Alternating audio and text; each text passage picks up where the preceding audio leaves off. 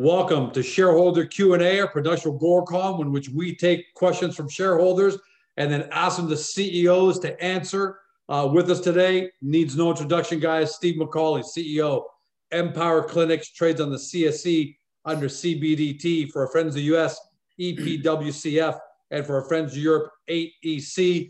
Normally, I do a preamble if it was an interview for the general public, but this is a shareholder Q&A. You know what the company's all about, and Steve's going to go over it anyways. Steve, welcome back. Hey, George, thank you for having me on. Always enjoy the chance to see you and talk to our good shareholder base. Yep, and we got some great questions from them today. Obviously, this is one that's going to be watched more than most, and that's hard to believe because they're all watched by the thousands. But before we get into the questions, today you put out a press release demonstrating your strength. We don't need to go over the details because we read those, but what I'd love to hear from you is how strong is the company financially, operationally, and its growth prospects? How are you feeling today? Well, I mean, it's fundamentally just in great shape. It's in the best shape it's ever been in by leaps and bounds. We have been so fortunate to have a consistent run in converting these warrants in. There's been a lot of excitement from our shareholders, and that's translated directly into cash in our accounts. And we've crossed well through 10.5 received already. We're going to blow through 11 million here, in the next few days, frankly, and that's just giving us such a strong base to work with. Because we've had so much extra cash flow, it was also appropriate to be able to do some balance sheet work and tidy up some long-term debt from some early investors that were back in the Priveco. And we really appreciate their support all these years, but it was time for us to, close that off our books. So that's going to position us in an even better way with our balance sheet going forward to continue to evolve. Now, operationally, things are just great. Kai Medical Laboratory are doing tremendous amount of things. Their specimen processing rates are continuing to increase on a sort of average daily rate. The new Kai saliva tests, our first shipments arrived to Canada on Friday afternoon. We're already distributing those to potential distribution partners like our pharmacy partners or grocery store chains, because there's a lot of excitement here in Canada for that home-based saliva test kit. That's great to hear. Yeah, and the other side is what's happening with our Canadian clinic acquisition. So I couldn't be happier about how that's progressing. We've got the 3 new locations that have been announced, or that work is commencing now. We're working very closely with our partners on that, and we've got a pipeline that we'll be announcing very soon. And we're just getting into this rhythm of doing new LOIs. Because what we do in our rhythm is we do a specific LOI. It's a templated LOI that we've already agreed on, but each location is different. It has different square footage. It has different rental rates. It might have different tenants improvement components, whatever the case may be. So we do binding letter of intent. We then recruit our physicians for that location. In the meantime, we're doing the lease agreement and starting whatever construction might be needed and setting that ribbon cutting date, ahead, usually sort of 4 to 6 weeks from that time period. And then we're starting to see patients. So this is our kind of new rhythm for our Canadian marketplace. And we anticipate that this is going to be our rhythm for many quarters and years to come as we continue to scale the healthcare footprint in Canada.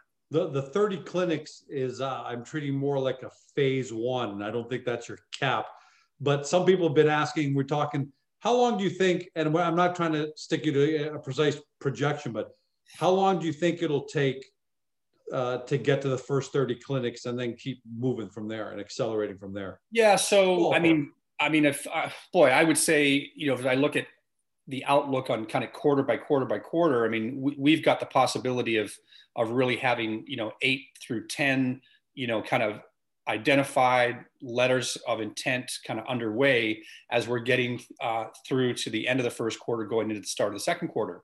Then it's probably reasonable for us to see that, those types of volumes are going to continue coming to us each quarter. So quarter over quarter through the year, we're going to be in various stages of letter of intent, build out, opening, and then steady state managing patients. So, I mean, it's definitely possible for us to have that count of 30, in whatever stage, as we get through 2021. And then, we'll kind of have a rhythm of, what we can actually deal with, because we will reach a sort of a state where you're going to have a certain level of capacity, whether that's the upfront part in construction or recruitment or, grand opening and kind of steady state. So we're getting that rhythm down, and Dr. Jordan and Dr. Aviv are getting comfortable with that kind of rhythm with our partners. And I think, we all need to be pretty optimistic about how it looks, because I can tell you on the ground, operationally, our divisions are doing great. We're generating cash, and we've got a nice balance sheet and bank balance to work with. So long-term prospects, I think, are solid, really solid. And I'm going to ask you, if it's okay for 30 seconds, how's the relationship with Rexall? Because sometimes you have small cap company, big corporation, and there are disconnects. We see in the mining world, we see it everywhere. If you can maybe characterize it, and I know you don't like to talk about this stuff too much because you have that respect for the corporate, hierarchy, but how does the relationship?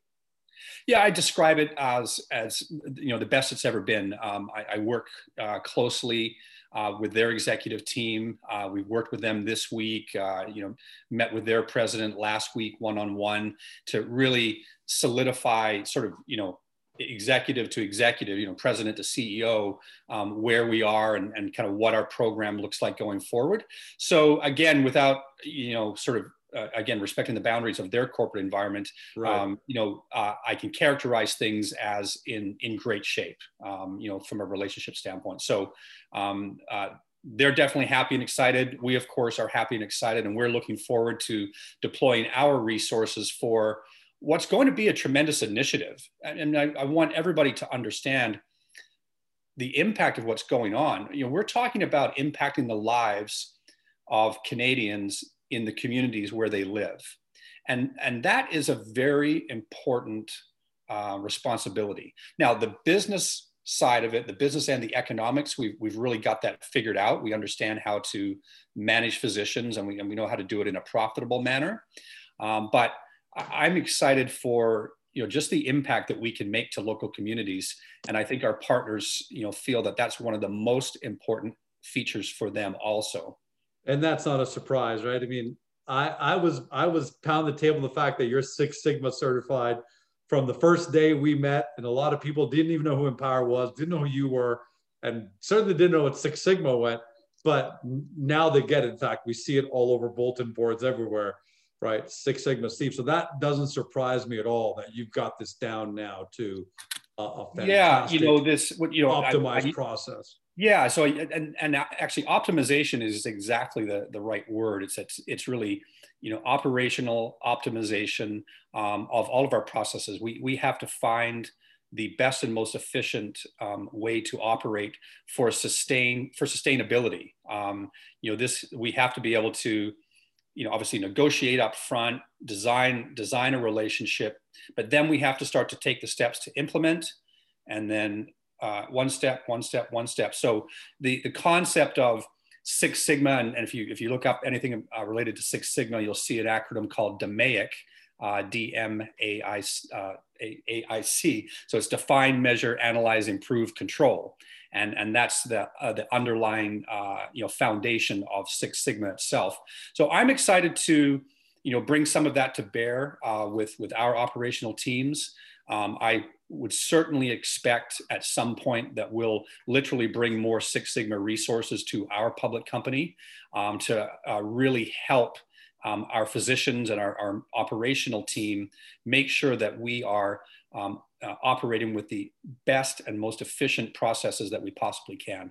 And you may be hiring on shareholders at that point, because we see some shareholders mention the fact that they're taking Six Sigma courses, and so you may be hiring shareholders at some point, but that's good. And Steve, what's amazing here is that if you just had the lab and nothing else, that's a company maker. And you've announced that you announced that you're doubling Now you announce that you're tripling capacity. Yeah. So we've got to assume that things are going great at the lab. We'll wait for further information or financials, but that's obviously that's what people think, right? Well, it is. I mean, you know, this again, going back to sort of operational efficiencies, we cannot be efficient at Kai Medical under its current size of operations with its number of people. We need to hire good quality people for a whole host of roles within Kai Medical. We've got the imminent launch of our KaiTest.com website. So, you know, we're anticipating to potentially push that live tomorrow without marketing spend, but certainly, so as an example, I myself personally yesterday bought 2 test kits on KaiTest.com. It's password protected right now, but we needed to test the program. We needed to test different credit cards. We needed to test the entire, you know, email confirmation system. So it all worked beautifully. I was very pleased, so much so that I've given them the green light to punch it live, hopefully tomorrow. And kind of all of us, you know, investors, followers would have the opportunity to go, you know, take it for a test drive. And so we can get some more sort of live, you know, QA on the site before we turn on, you know, the nationwide marketing dollars. So, well, I've got family vacationing that they had to go away. So I know they're going to be ordering. Yeah, so it's a perfect example of how to best utilize it. You know, the executive travel orders, you know, really have worked into our favor, but that product being a home-based, you know, self-administered product, and I can take it with me in my suitcase when I'm going, or, you know, if you're already traveling and you're in the U.S. as an example, you go ahead and order it, and in anticipation of that 72-hour window that starts when you need to get back on your plane. So before we move on to the shareholder questions and addressing the one elephant in the room, obviously we're going to want to talk about your job as a CEO is you don't live in the present. You're always looking down the road. If it's March the 4th, you're already living on June 4th, October 4th. You're living quarters down the road. Assuming everything goes fine, everything stays its lane, nothing goes perfect. That's not what we're asking for. But if everything just goes according to plan now that you've got laid out, how does the company look 12, 24 months from now? You know, the outlook is really good.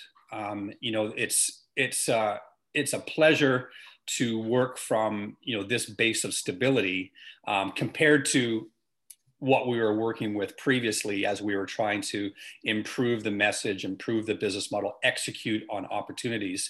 Working from a basis of having a much stronger balance sheet, a much better market cap, divisions that are really pulling their weight, you know, now allows me to support that with other accretive acquisitions, research and development, hiring in, you know, key people to advance different sections and different divisions, striking up new partnerships. So long term, I feel great about it because remember what we're doing, like these healthcare divisions or the healthcare centers, you know, these are built for long term.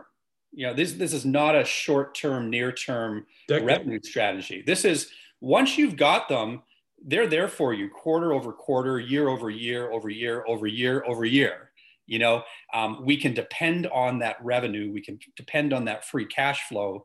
And we can depend on the fact that we'll have, you know, many hundreds or potentially thousands of employees. We will have literally access to millions of patients, right? And what we're doing on Kai Medical is far beyond a current COVID-19 strategy. We are certainly taking advantage of our capabilities right now, but we're building for a national brand and we're building for a diversified portfolio of testing products, not just COVID-19 testing products. And so we've got a real strategy coming together on the Kai Medical division, and we'll be looking forward to updating the market further. We're excited about KaiTest.com, and I'm equally excited about, you know, partnerships with, you know, other pharmacy partners and distribution partners, because I think that the Kai Saliva Test Kit is ideally suited to be on the shelves of a pharmacy or a grocery store. You just got to slide that in there. Other pharmacy partners, other distribution partners. Okay, I guess I can't ask specifics on that, obviously. Yeah, but there's really positive feedback from a variety of distribution type partners that are, have many millions of Canadian customers, loyal customers, again, in the communities where they operate. That is, pretty ideal situation, I believe, as another distribution point for this home-based saliva test. All right, and I just want to make one comment that with your financials, you mentioned that you retired debt. One thing a lot of people don't realize, because I see it all the time, you could easily retire that debt by issuing stock. Easily, painless, and I think 95% of CEOs, that's what they do. They go, oh, I'll just issue stock against that debt and I can just keep my cash. The fact that you actually paid off that debt in cash, for me, for seasoned investors, says a lot. It means you're not overly concerned with hoarding your cash because you don't know if any more is going to be coming in. And a lot of small caps. So that's just one of those, beacons I want to point out to shareholders that spoke pretty loudly to me that you're really confident in your current cash position and cash position. Yeah, and you're right. And this was not a flippant decision. It wasn't an overnight decision. This was a very thoughtful decision that was based on really us understanding what the inflow of warrant conversion funds looked like, offset against cash that's being generated in our operations. Everyone must be mindful of the fact that we have revenue producing divisions generating profits each day, paying for employees, paying our overhead, supporting itself in these development plans. That is overlaid by the cash reserves that we have that I'm very careful about. I'm careful about how we utilize that cash. And then finally, we ultimately know that we have strong investment banking support and access to growth capital as required. But again, we're being very thoughtful about that as well, and not necessarily rushing. But we'll obviously update everybody on any events that do come up. But as I look at our landscape overall and what our needs are, I certainly feel very good about the base that we're working with, and that isn't maybe reflected each day for shareholders if you're concerned about volatility on a daily market, and I'm very concerned about it as well, and we pay close attention. But if you consider where we are in terms of just business fundamentals as a company, we are in super solid ground right now. All right, let's move on to the next topic. Share price activity. Obviously, that's something that's top of mind of everybody. Give us your comments, and we're not looking for, and for everyone at home, Steve can't give price projections and those, but what are your comments about the activity? And do you have any concerns, long-term concerns about what's going on? Well, long-term concerns I don't have. Short-term volatility happens.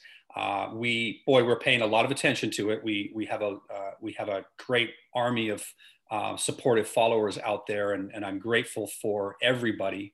We get a lot of feedback and comments. I understand the nervousness. I understand the trepidation that a particular shareholder might have. It's much more fun to watch the stock blow through $2 and everybody's high-fiving each other. But there are often market corrections that are out of our control. Broader markets have been off as well, and I think that's had an impact. So it's not just about us. Especially NASDAQ, the tech side, the risk. Well, exactly. NASDAQ particularly had a tough go late last week and also in this week again. And for everyone at home, it's off 10%, including today. The NASDAQ is off 10% of highs, which is not a crash or like that, but we're in risk off mode, right? You and I, Steve, know what that means. Sometimes you're in risk on mode. Market seems to be in a little bit of risk off mode. Yeah, it does. For now. It does. And so, we had some disappointing catalysts that probably didn't help the cause. But, we are doing, there's some things that we can do, which is bring market support to kind of help push back,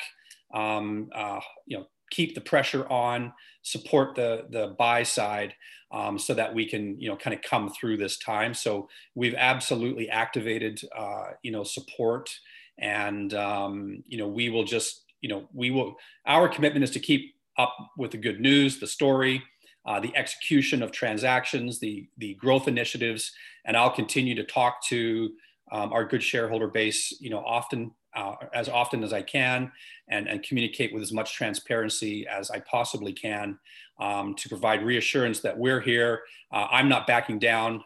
We're not going to shy away from tough situations or tough conversations, or making decisions that are difficult, and taking action if it's so deemed. But everybody should know I'm aware. We're watching it as close as everybody else is. But we also have a day job to do, which is to build a great company. So we can't lose sight of that. And that's how you ultimately get this done. And I'm going to add in, if you don't mind, Stephen, and actually maybe you should first, but as a general rule of thumb, when you're investing, we're not talking about Empower right now. As a general rule of thumb, when you're investing for wealth in growth stocks, you're going to go through periods of tribulation, no matter what. Look at Tesla, look at any of the great technology growth stocks in the last decade. Man, they have had some roller coaster rides, right? But if you don't judge a company by its stock price, either when it's really high and say it's the best company in the world, or it's come down and say it's the worst company in the world, if you continue to judge it strictly by what it is doing and whether it's on plan, that's how you stay in a company, and that's how you create generational wealth. But you tell me your thoughts on that, and I think everyone would rather hear what you have to say. Well, I think you're completely accurate. It's just, it stings at the time. That's all. And, so if you take myself as an example, I, of course, love seeing our stock flying high, but I'm just a net holder anyhow. So it kind of just, for me, it's maybe a little bit different, because my view is absolutely of that long-term position on it. What is the intrinsic value going to be years from now, when we find ourselves on bigger markets and we have broader exposure to, the large US shareholder base and international investment community? What do we look like then? Yeah. And that's what I have in my mind, other than the distractions of having to deal with the noise of the day. Sure. Which, it's part of the job, and I accept it, and I'm prepared to work through it. I'm not a person who's going to stick my head in the sand and avoid, these difficult days. But from a long-term perspective, which is where my head is at, I think about that. I dream about those points in time, and work towards those points in time, because you don't get there magically. You get there with hard work. You get there with real strategic and a planning approach. You get there by working smart. No one's going to outwork me or outwork our company. Everybody has that commitment from us. I think everybody knows how the long hours that I work and the late nights that we go. Because it's important. I've been on midnight calls getting stuff done quite a bit. I know exactly what your work ethic is, that's for sure. So, it takes all of that to get through this, and it takes all of it to, build the kind of company that we want to build. But we're doing it, and everybody must be assured that we are doing it every day. And, the great shareholder value is already here. I mean, goodness, look, if we wind back, I don't know, 3 or 4 months of time, and we told everybody, we're going to be, a dollar stock, in the first quarter, everybody be high-fiving nonstop. Yeah, of course. So we just kind of set the bar a little higher than we even thought it would get to. So it's almost like we have this kind of new expectation of where we're going. But this stuff takes time, but we're proving to ourselves, we're proving to the market that we have the right to start to be in these types of valuations and stay there and grow. And if you don't mind, I'll give a quick 15-second recent anecdotal evidence for everyone at home. One of our recent big investments is an esports entertainment group that's on the NASDAQ now. But we started with that at $2 a share, and we had highs and lows. And trust me, we had times like this right now. We had times like this where, because sometimes the market does what it's going to do. Today, NASDAQ, $24 a share, hit that high, sitting at $20 or so now. As long as you know that the company is doing the right thing and it's on plan, then you hate times like this, but it doesn't shake you. And I'm not saying that as investment advice for Empower. Everyone at home has got to decide that on their own. But that's how I've always done it, and that's what creates incredible wealth when you don't get distracted. So with that in mind, let's get to some questions, Steve. Yeah, you bet. First one is from I got Omer Power and Mike Banning. I'm going to kind of combine them. Hello, Steve. According to shortdata.ca, there are approximately 45 million shares shorted against Empower. Can you give us insight and actions that are being taken against this short attack? Keep up the great work. But Mike just added in, says, in last night's interview with Landon, you stated that the short position is not 45 million shares as reported by shortdata.ca, but significantly lower. Maybe you could reconcile those two statements and what the company may or may not be doing about it. Sure. So our source of information, with all of this going on, I actually called the regulators yesterday, which is IIROC, and had a conversation with them just to say, look, you should be aware, this something, is happening, and can you give me some guidance on getting access to data? What information do you see? Do you have tools at your disposal that we don't have? So IIROC publishes a bi-weekly short position report. The last report that's available is February 22nd. There's a new one coming. The short position, as quoted on Empower at that date, was 2.5 million shares or something around that nature. I commented to the regulator that we're hearing that there's as much as a 40 million short position. He started looking at it like right then and there, and he just said, I just don't see that. And his comment back to me was, if we saw numbers like that, we would be concerned also. It just seems out of scale. So the source of the information, I just don't know, that sort of full number. But from a regulator standpoint, I've called it to their attention. I've asked them to look into it. I don't know whether we'll get a response from them or not. They don't make a commitment that way.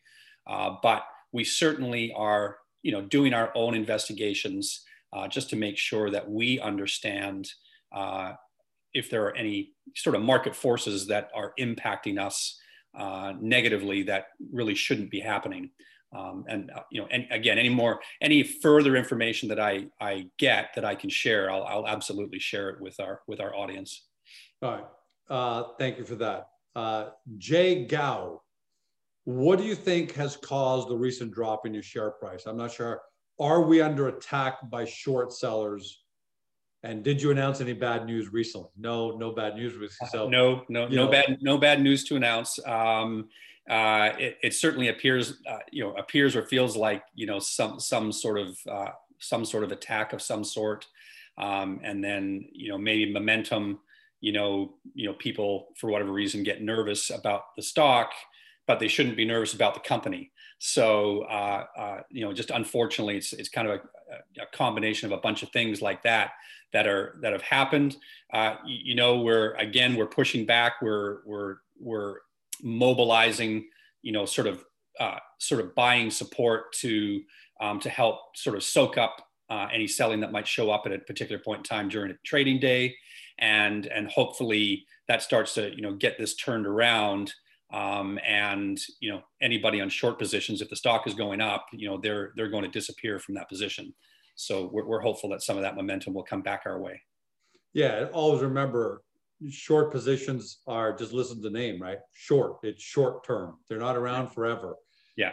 So how long, can't say, but they're not around forever. That's for sure.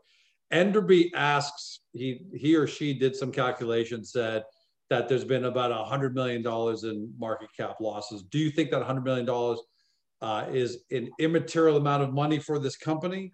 And was it a case of the rise to 250 was mismanaged by management or the market maker, or is it the drop mismanaged by management or the market maker? I know the answer to that, but you know.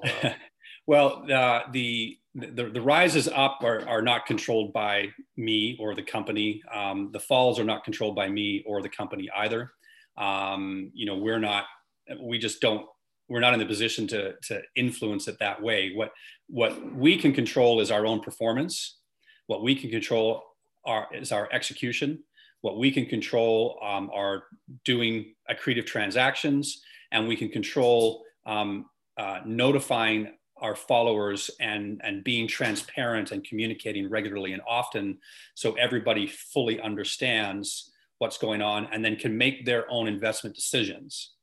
So the concept of, did it fall too quickly, or the question was $100 million of market cap decline, you know, is it a problem? So it's not a problem in the sense that it affects my balance sheet today, or it affects my operations today.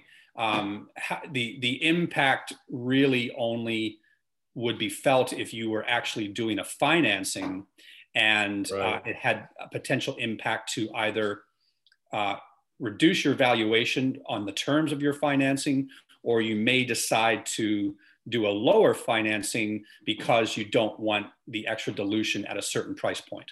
So it doesn't, you know, optically, you don't like to see it, that share price and market cap, you know, come down, but it doesn't impact, you know, what we're doing each day in our operations, you know, today, where we sit, again, because we've got a really nice position with our balance sheet and our operational sort of strength. Yeah, that's the great part. This isn't damaging the company that way. No. And there is some talk about who's the market maker of this stock, who's the market maker for the stock of this company. I think it's important for people at home to realize that the job of a market maker, if there is one, is not to take your share price up or anything like that. The job of the market maker is just to make sure there's an orderly market. Yeah. There isn't a massive imbalance where the bid is 10 cents and the ask is $3. Right? That's the job of the market maker, to create an orderly market. It's the same as is on New York Stock, the floor of the New York Stock Exchange, as it is on the CSE, correct? Yeah, correct. Yeah, that's just a scale difference. That's all. Yeah, but people at home shouldn't have and it's okay that we're correcting that, but you know, the job of the market maker is not to protect the price and move it up. It's for them to create, get rid of imbalances. Right. Mike Banning, he brings up something here I've seen this on the boards also. So I want to ask you this because I've seen it. I think we need to address it. The Q&A is great and all, but it's not going to alleviate the short attack. You need to release concrete news. Have you thought about providing weekly test metrics like some startup tech companies do? I see this mantra for the need for news. And I point out to people, the need for news, we're 65 days into the new year. Go take a look at the news that's already been released. You know, What do you have to say, shareholders, about you need to release concrete news? Well, I think that we do a pretty good job of it, quite frankly. You know, we're very thoughtful about news. A press release for the sake of a press release, you know, isn't really a good pattern to get into. You know, we don't want to be known for sort of fluffy news. You know, we're working on lots of transactions. We're working on opening our healthcare centers. We're working on RFPs and bids for, you know, public sector and private sector through Kai Medical. You know, I can't control exactly when deals get done. I can't control, you know, a government bid or an airport, you know, RFP and when they will respond to us. You know, we just have to work, you know, play by their rules or whatever the case may be. And, you know, to the extent that, you know, something pops, you know, by rule, you know, we need to announce it, you know, by the next business day. Like we know how it works. But you know, we're trying to get into, you know, a fairly consistent rhythm, and not even trying. We are in a consistent rhythm of I think so. Providing news. I mean, there's no doubt. And sometimes certain news items are bigger than others. That's just not everything is going to be a giant home run piece of news. Yeah, that's impossible. There's a lot to be said for news that says, you know what, things are nice and steady, operations are good. That's also very valuable, right? So, I guess that's how I respond. Mike is a great follower. I get some messages from time to time, and we see him on the Agoracom board. So I hear what you're saying. We will continue to think about how we can report KPIs, going forward, and what are those regular KPIs that we are allowed to report, because we also run the risk of running afoul of the concept of providing guidance and aspects like that. So there are just some situations where my hands are tied. We've got to operate within the rules, and not come under scrutiny. I got to say the cadence of the Empower press release has been fantastic. So on the lab side, acquire the lab, new contract for the lab, record revenues for the lab, we're expanding the lab. I think that cadence has been tremendous. Yeah. On the clinic side, I think that cadence has been tremendous. On the new product side, the Kai Saliva, first 5,000 were spoken for, or another 25,000. Now we're applying in Canada. Then we got into Canada. I think the cadence has been great personally, and actually impressive from a business point of view, because none of those were fluff. Like you said, there are significant milestones every time you announce. So I think you guys have been doing great. Craig Scott, 1500. Hi, Steve. Excellent job you and the team have done over such a short period of time. Thank you.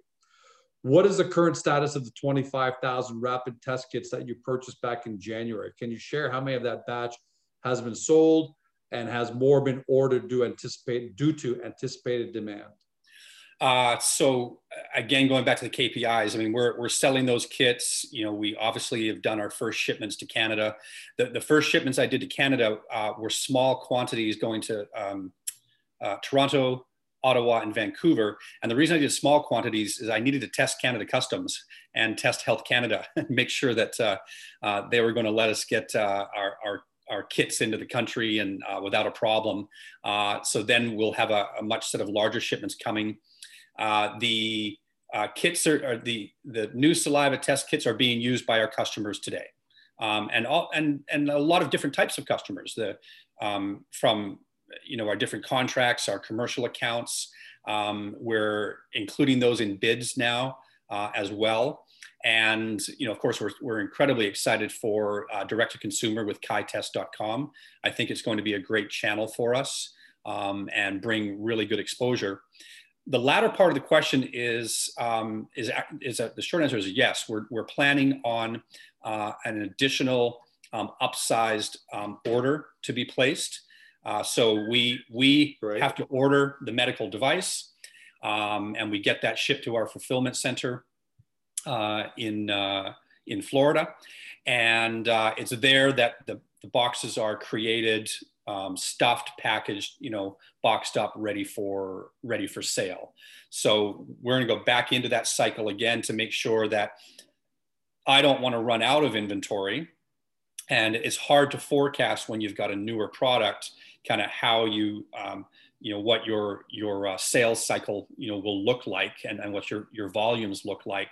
But we do have the working capital, so we can afford to do a bigger order and make sure that our supply chain is stocked up accordingly.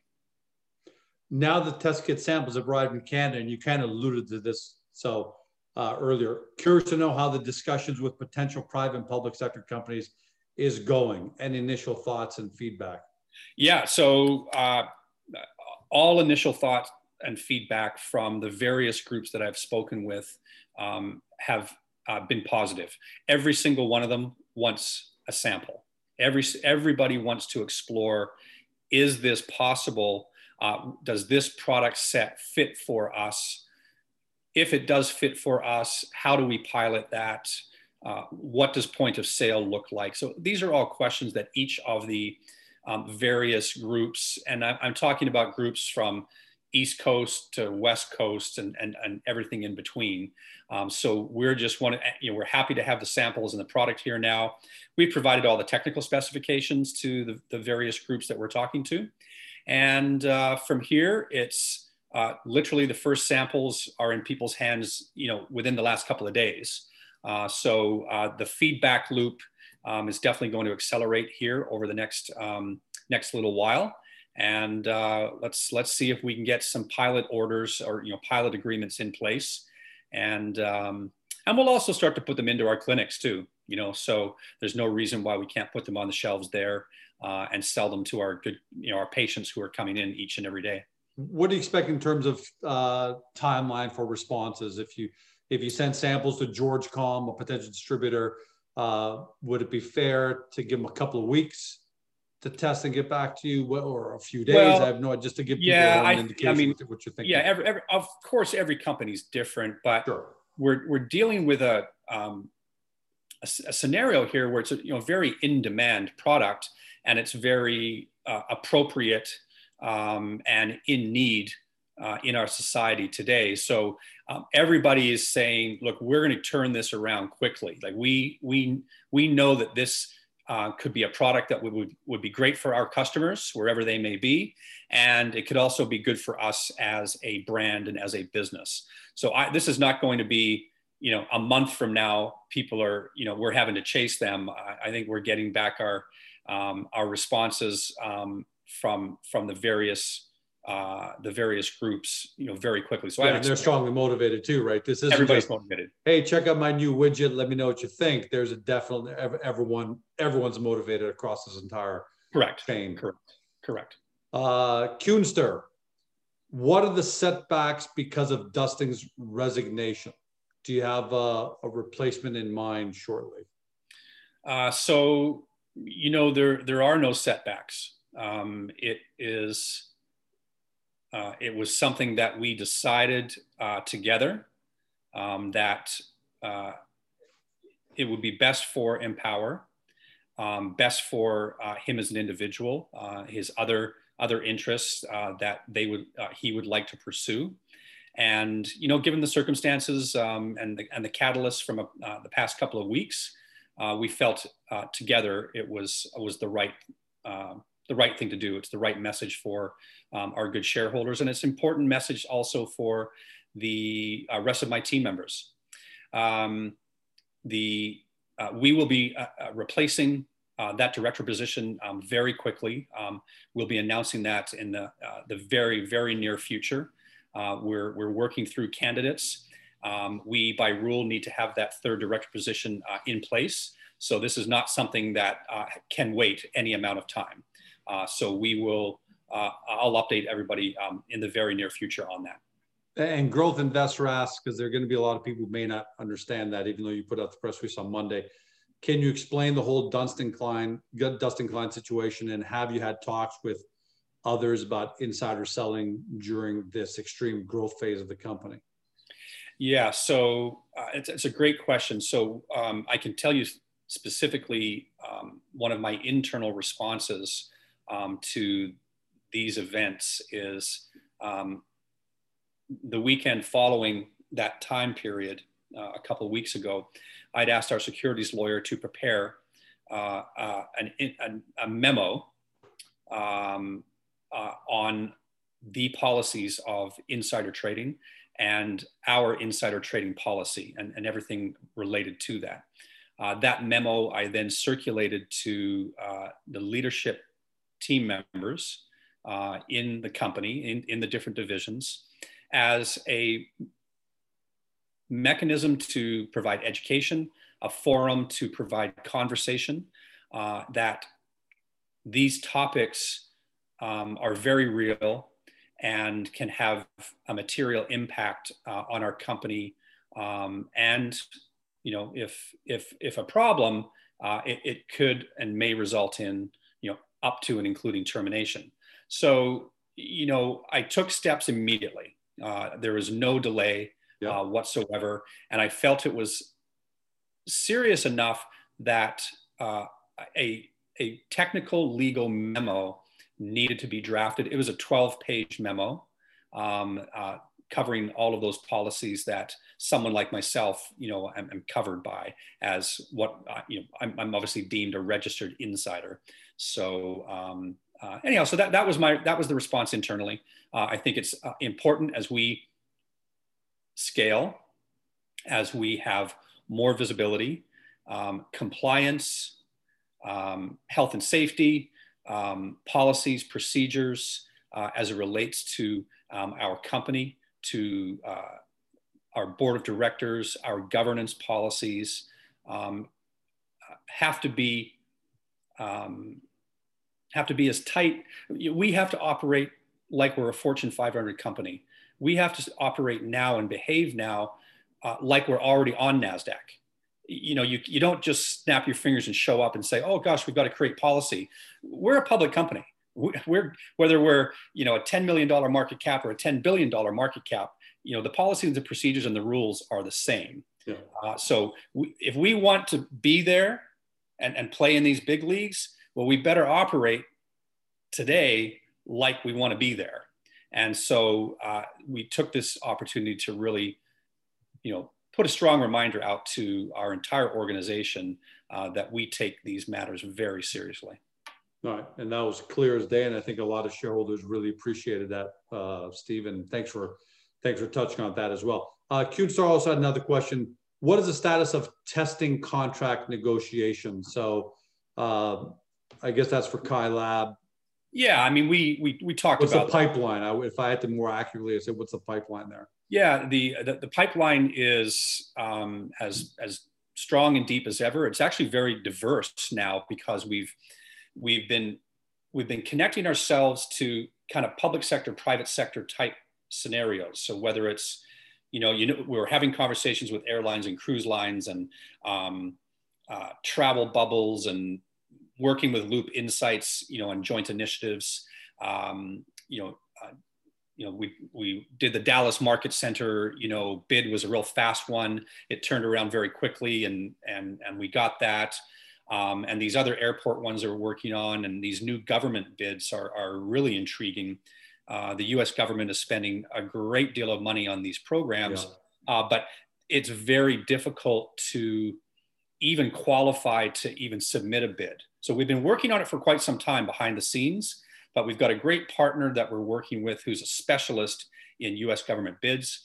And we found a really nice kind of mechanism. And, there are lots of opportunities out there. Not everyone fits us, whether it's geographically, whether it's the type of services that perhaps are requested, but there are many of them that are a fit. And I think that we have as much of a right to be bidding on those as any of the big guns that are out there.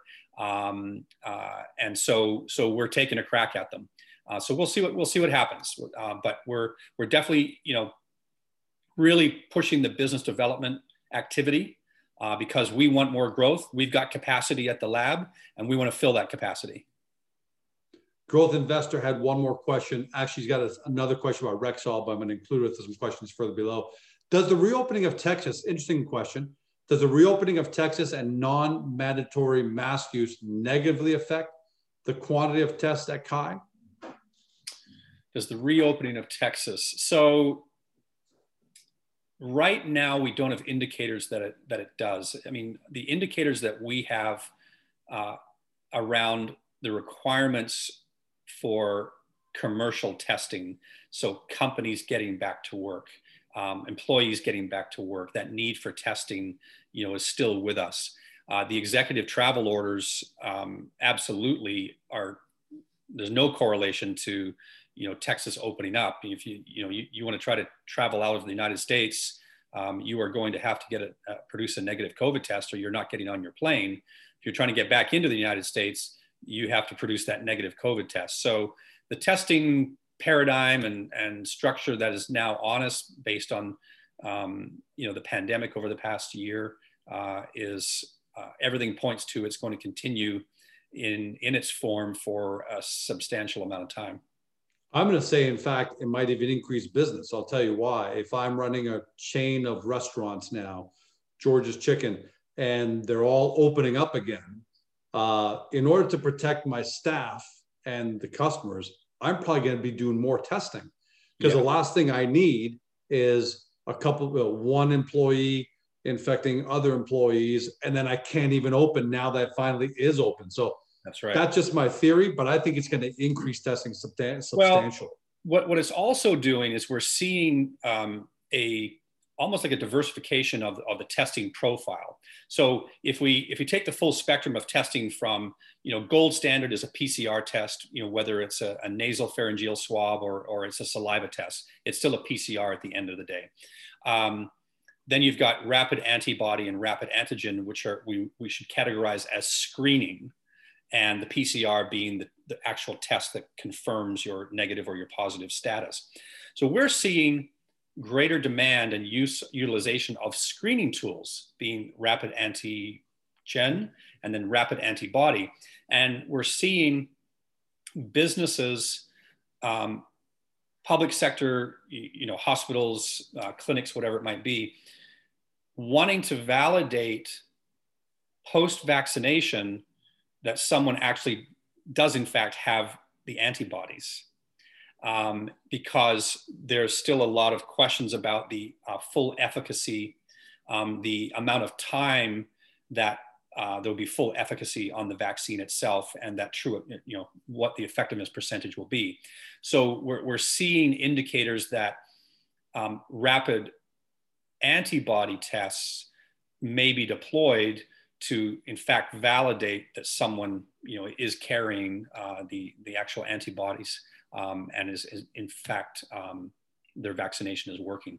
So it'll be interesting to see what happens with rapid, but there's definitely a big uptick in demand for rapid tests, and we're seeing bids coming through for those products as well. So it's not just about PCR; it's also about rapid, because of the need for screening going forward. Yeah, I think that's the more open. I think the more testing is going to be required, more screening. I think all of that, yeah, exactly, is going to happen. Ty Butch, hi Steve. First off, congrats to you and your team with the Rexall deal and others with Kai Lab. Thanks for all the hard work you're all putting in, helping out with your COVID testing business plan, creating bubbles in all kinds of business to get the world working again. Healthier people means less money spent on our public healthcare systems, and it kind of condensed that a little bit. So thanks for saying that, Ty Butch. So the question is your Rexall Canada agreement for your clinic rollout exclusive to them? If not, are you planning an expansion into the second biggest market in Canada, being Quebec? So we don't at this early stage have contemplate any form of exclusivity with partners like that.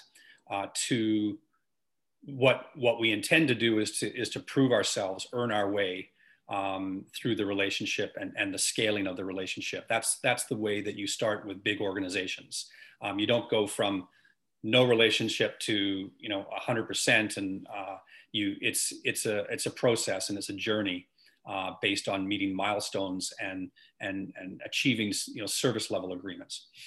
The question over Quebec is, we've started some preliminary conversations with some groups that are stronger in the East. And to your point, Quebec is a second largest market in the country, a market that we would like to figure out how we can play a role in. We obviously are starting our rollout right now in the province of Ontario on the health center side. But we absolutely have sent samples of products to distribution partners that are based in Quebec. And these are the Kai saliva test kit samples. So, that may be kind of where some of our footprint might start in terms of generating business and revenue in markets like Quebec and further east. And by the way, it's Mark Boucher, because I see at the end, Mark Boucher or Ty Butch asked, and you probably can't be specific, but I want to ask it, could Pharmaprix in Quebec, which is owned by Loblaws, or be a possible partner, or Jean Coutu? I guess everyone can be a potential partner. Yeah, they're absolutely. So, I mean, the short answer on that one is yes. And again, I just, can't overly give guidance on what conversations are taking place. But all I can say is, it's the very, largest organizations with a very diverse footprint, throughout the communities in those markets. So Mark, great question. He then goes on to also ask, when will the Kai Test website come live? Where I know that. We're hoping it might be pushed as early as tomorrow. Best regards, all the best, and you all stay safe. I think it's really nice when people say something like that. Thank you. And I'm sure he's saying that to everybody on the webcast that's even watching. With the growth investor, also had a couple follow-up questions. With the new MetaPro partnership, will you be selling PCR tests directly through MetaPro? And will they receive some sort of revenue generated from that? And are you still waiting for your own MDEL license, or are you going to use MetaPro from here on out?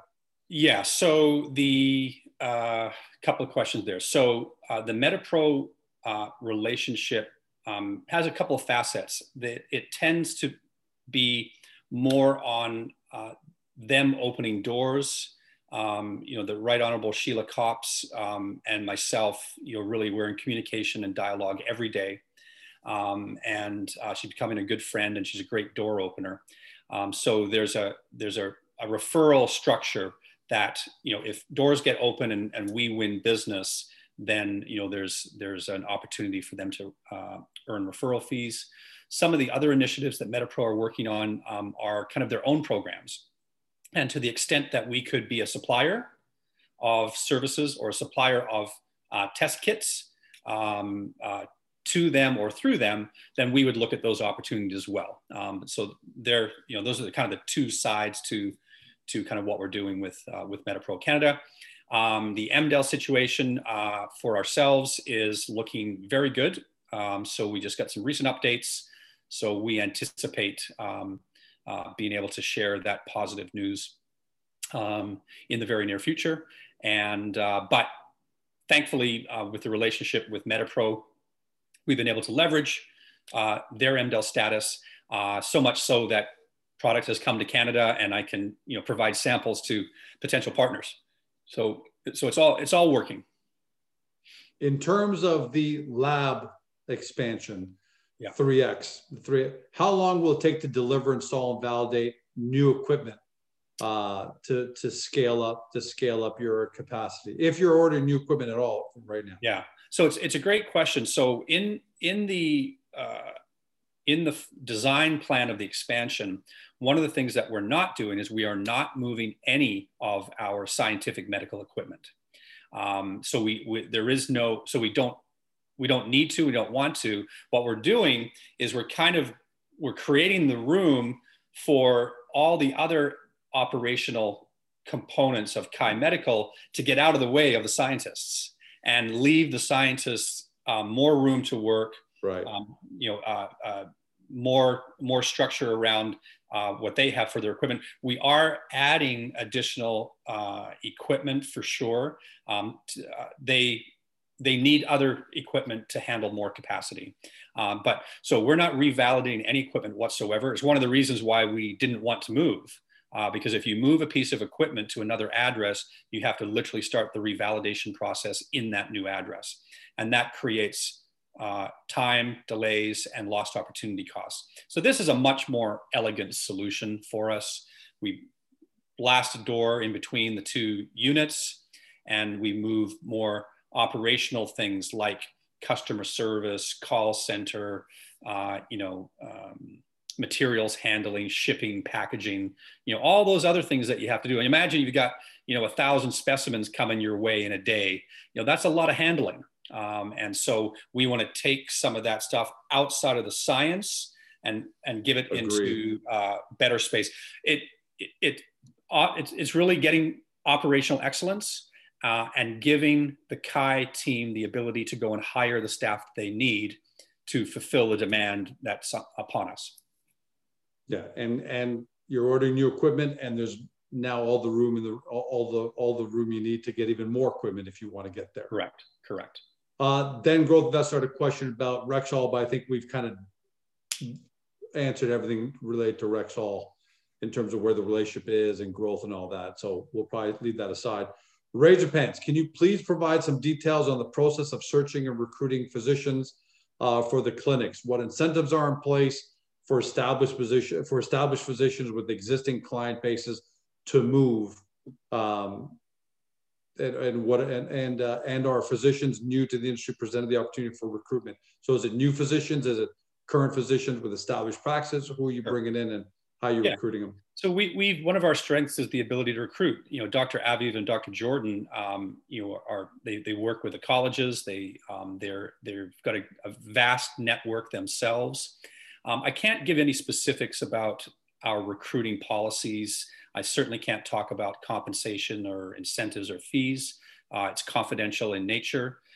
If anybody is a physician and is interested in talking to us or potentially coming on board in any market that we may go into, I would recommend that you send an email to our info@empowerclinics.com, and we will absolutely forward that information to our recruiting team.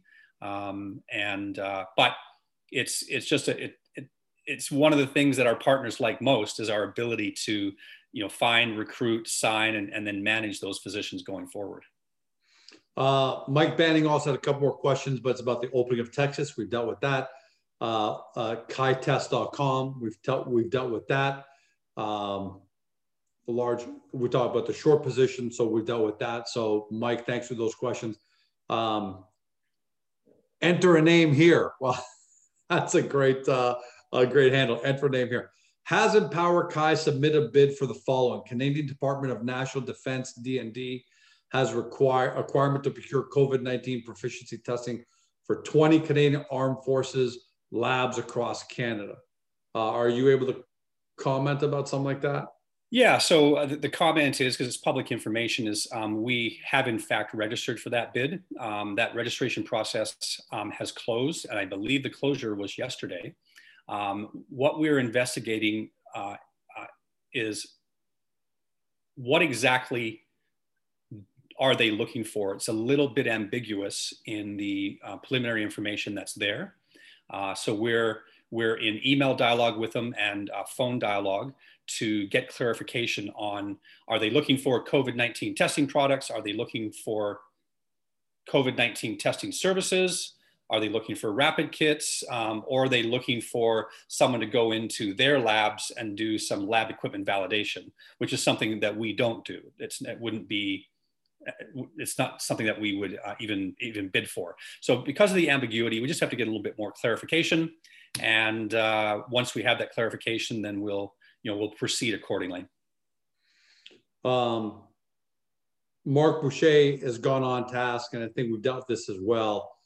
Can you start providing total COVID test number by month and all other Kai Lab test numbers monthly? And I think you mentioned earlier that you got to be careful you don't get into we do guidance and all that. So I think we've dealt with that, right?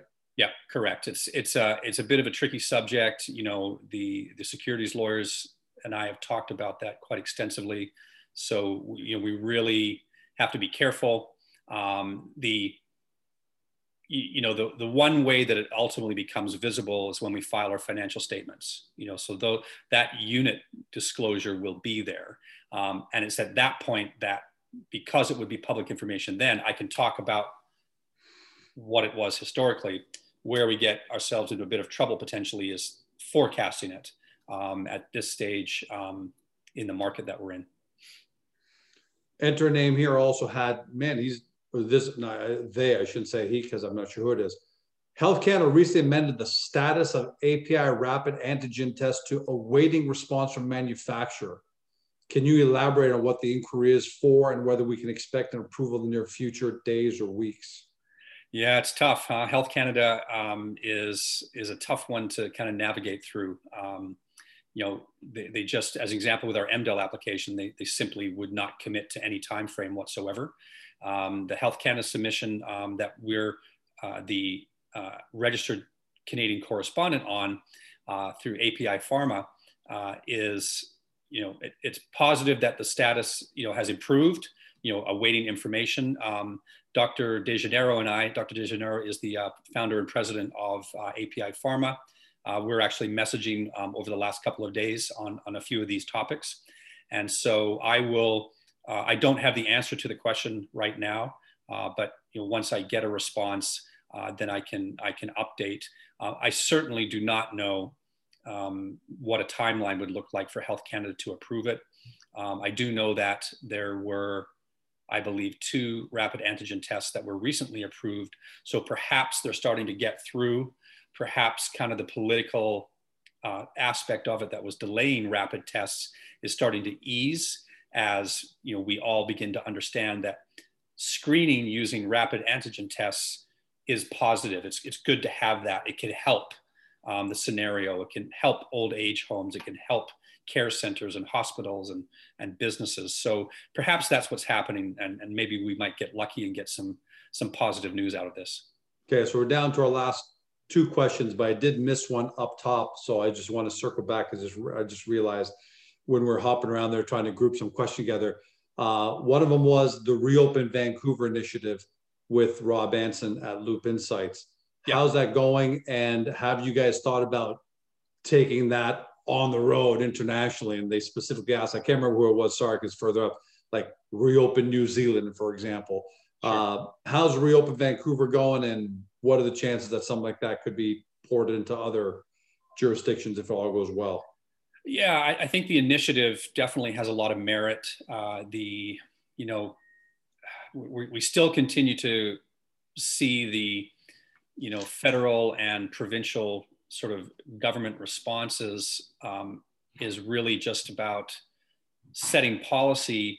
There seems to be a struggle to provide solutions, and private sector companies like Loop Insights and ourselves have complementary solutions to reopen, get a market back open. And we've had to go and talk to the hotel chains, talk to the airports, the airlines, talk to sporting venues and leagues to get their willingness to help support us on this. And it's difficult because many of these sectors, the fundamental response is, we don't have any money right now. And it's truthful because they've been shattered economically. And the government is not providing funds to help create a pilot per se. And we need to generate data. We need to prove the proof of concept that you could do a bubble event in an arena for a concert and have advanced testing and have contact tracing and have it all tied into the wallet pass and actually make it work on a controllable pilot. And we see some of those things taking place in the US, more so than we're seeing in Canada. So we just want to continue to drive the agenda. We continue to have the conversations with the hope that we can get to some forms of a pilot with participation from hotels, arenas, restaurant groups, whatever the case may be, so that we can show our ministers of health and show the federal government that these private sector companies do in fact have viable solutions. Snake Babu, we answered questions 1, 2, and 3 for you. What's next thing on the horizon? We've covered that pretty intently with everything. When will we know the results of the RFPs? And is there any feedback from the regulators for the API? So API test. So we've answered those 3. The 4th question they had, we haven't touched on. How do you feel about the new 5-minute test that was developed in Edmonton? Well, I don't know a lot about it, frankly. Yeah, I don't know much about it. So it's, I certainly can go take a look at it. There are certainly a variety of testing systems. We're looking at the Cube systems, the sort of desktop PCR system. There's some pros, there's some cons. The pros are it's at point of care. The cons are you can only do 8 samples at a time, and it still takes about 90 minutes. So it's not very scalable, right? You'd have to have hundreds of those units to and hundreds of med techs to administer just to get some volume. Yeah, be an army. Such as an event bubble. So it's difficult. Getting these viable solutions to market is definitely tough. But we're going to continue. We think that our CHI COVID-19 saliva test, home-based test is a real winner. We think that's a product that people will understand and will utilize. We think the brand is nice, and I'm looking forward to getting feedback from people. Last question, and I'm smiling. Norwich Nick Wilson. This is a great question. What a great way to end it off. Question for Steve. I'm not selling a single share. My question is, should I name my yacht the Thank You Steve or Paid For by Steve? We believe in you. Well, thank you. I'll look forward to whatever that answer is. You can send me a photo and on your champagne christening, and watch you sail away and enjoy the spoils. So nothing would make me happier than to see that day come along for any of our shareholders. So let's stay the course on this journey. This too shall pass, as they say, and let's not forget how great our fundamentals are. Look what we're working with today compared to where we were just a quarter or two ago. Yeah. It's really quite astonishing. So thank you everybody for your constant support. I'm here, I'm listening, we're paying attention to you, paying attention to all the noise that's out there. And I look forward to, not talking about short attacks and things like that in the future, but I guess it's part of our journey at this point in time. And as someone who's been through this many times, if you believe in a company, then you don't worry about short-term spikes and dips. You just stay the course with the company. That's how I've made, thankfully, I'm very grateful, several, big wins in my life. And hopefully that's something all you're going to determine at home. Steve, thanks so much, man, for joining us today.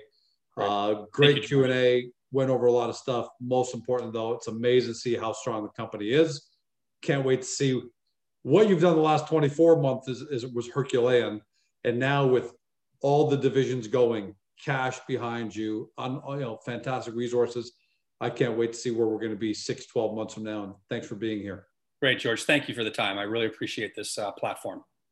For everybody at home, remember, especially during times like this where there's a little bit of shaking going on and you need great verified information, make sure to take advantage of the Empower Clinic verified forum on Agoracom.